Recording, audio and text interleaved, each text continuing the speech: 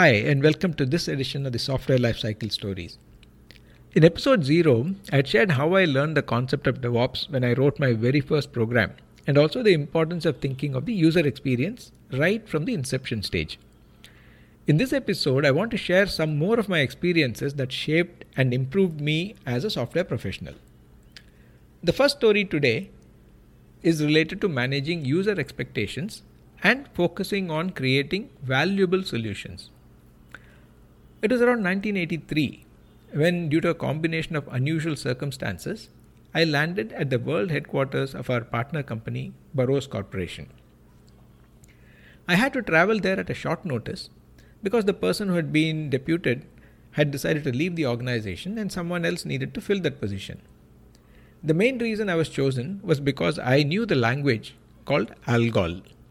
Now, ALGOL, for those of you who are familiar with the history of computer languages, was one of the first high-level languages that derived its name from algorithmic language.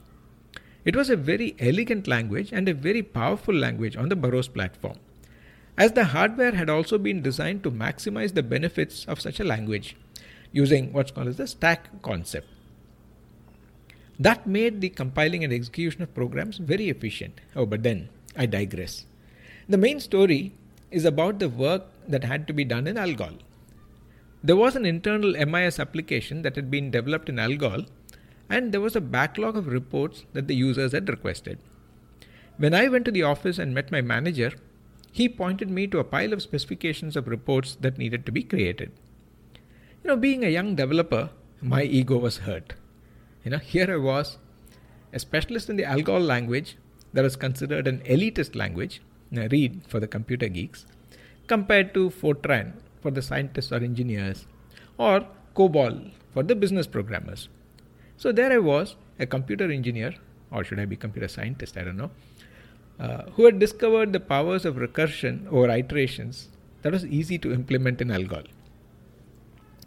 I felt that it was not exciting or commensurate with my expertise to write report programs. I was tense and pored over the specifications. There were 27 reports to be created. That would have kept me busy for the next few weeks for sure. As I was talking to a colleague over lunch and shared my dilemma, he suggested that I explain my position to our manager, who was a very considerate person. So I did that right after lunch. I told him that I am an ALGOL programmer. What I did not say, as an ALGOL programmer, my gift to humankind would be to create more exciting solutions than just some reports. I feel that I should be doing things to make it easier for the users and not dump them with more paper reports. After all, online programming was a lot better looking on resumes than saying that you were a report writer. But I added, since you are paying for my services, I will do what you say. Just that I felt that it would be efforts better spent in creating something that was more relevant. My manager thought for a moment and smiled. Shiv, he said, I like your idea. But I'm not sure just this is enough reason for the users to change their minds. Why don't you take a couple of days and get back to me with your proposal? If you're not able to convince me, you have to get on writing these 27 reports. Deal, I said, though I had no clue as to how or what I would come up with in the proposal. The rest of the day till late evening, as well as most of the next morning, was spent in just understanding the report requirements, the functionality that already existed in the application, and where there were differences. By that evening, I had made a list of all the 27 reports with my comments. When I met my manager the next morning, he was happy to see the table. With his experience on the application and also the user's needs, he helped me classify the reports under multiple categories, such as information that already was available in another report, maybe in a slightly different or formatted differently, information that is available on a screen, reports that might produce more than 10 pages of data on paper, information that may be added to existing reports or screens, doubts on the use of some reports. With this, we both went to meet the users. My manager did all the talking, and I was just an observer. He would first share his understanding of the related business process and how the information sought is being used or expected to be used. Once he had the agreement of the users, he would proceed to ask them if they would still be useful or possibly more useful if the information was taken from another report or a screen. Based on their response, he would then share the proposal that we had worked together. In every case, we were able to achieve the desired outcome. Now, I had to implement changes to 5 screens, create 2 new screens, modify 7 existing reports, and create 2 new reports.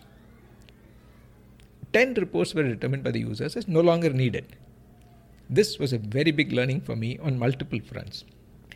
That one can and must find the intrinsic value to our customers and see how best we can deliver.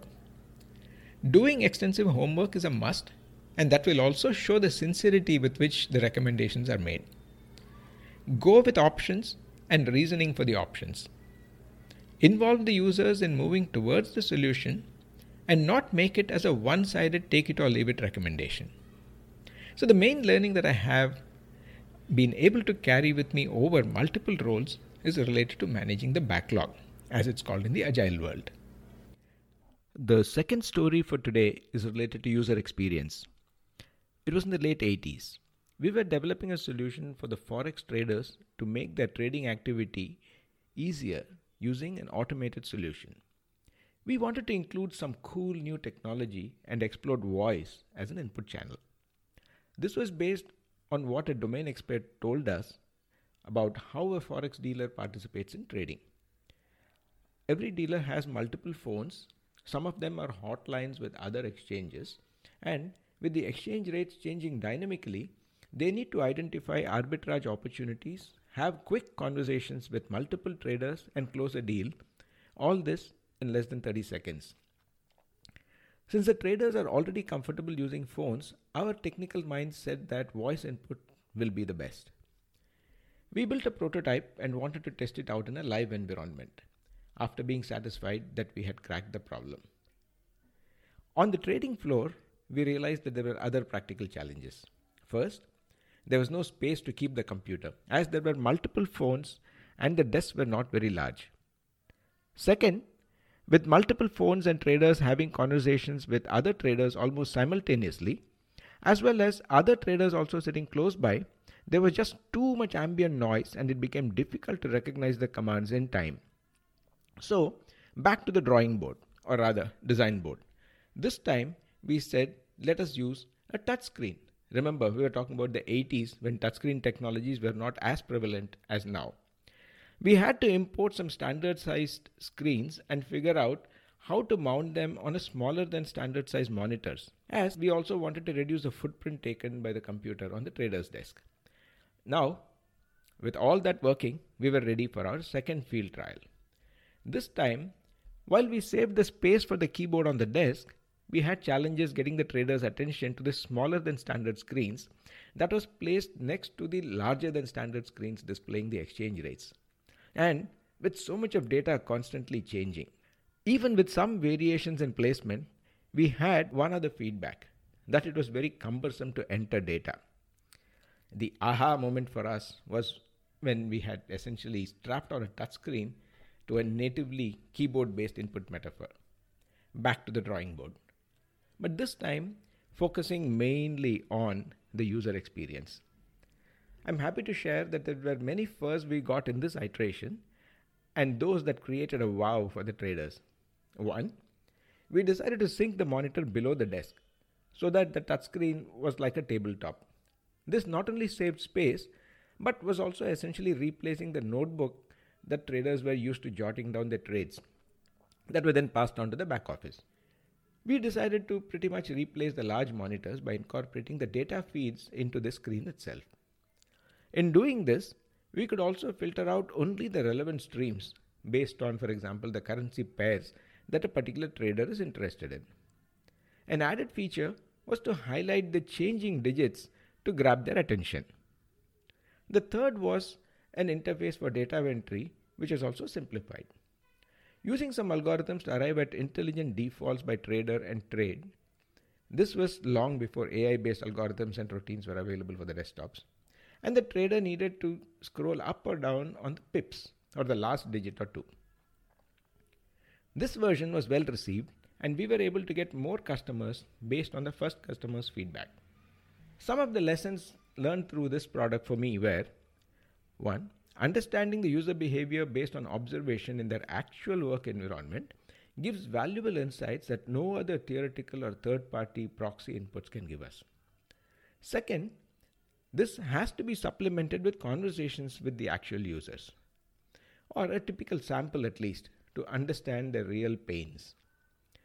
Third, when choosing technology, particularly new technology, understanding and ensuring the compatibility with other technologies and solutions being used must be considered, both from an integration perspective as well as the user experience perspective.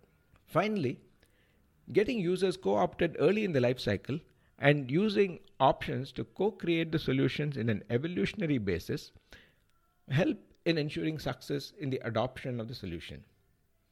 I realize now, after many years, that some of those lessons are evergreen. Some have become more popular under different labels, such as lean startup or design thinking, etc., and are surely helping many teams be successful. I hope you enjoyed this story. If you have your own stories of how you handle user experience and how that has influenced your own thought process as well, made you more effective, do share that. And if you love to narrate these stories, get in touch to be considered to be featured in one of the future podcasts. Bye.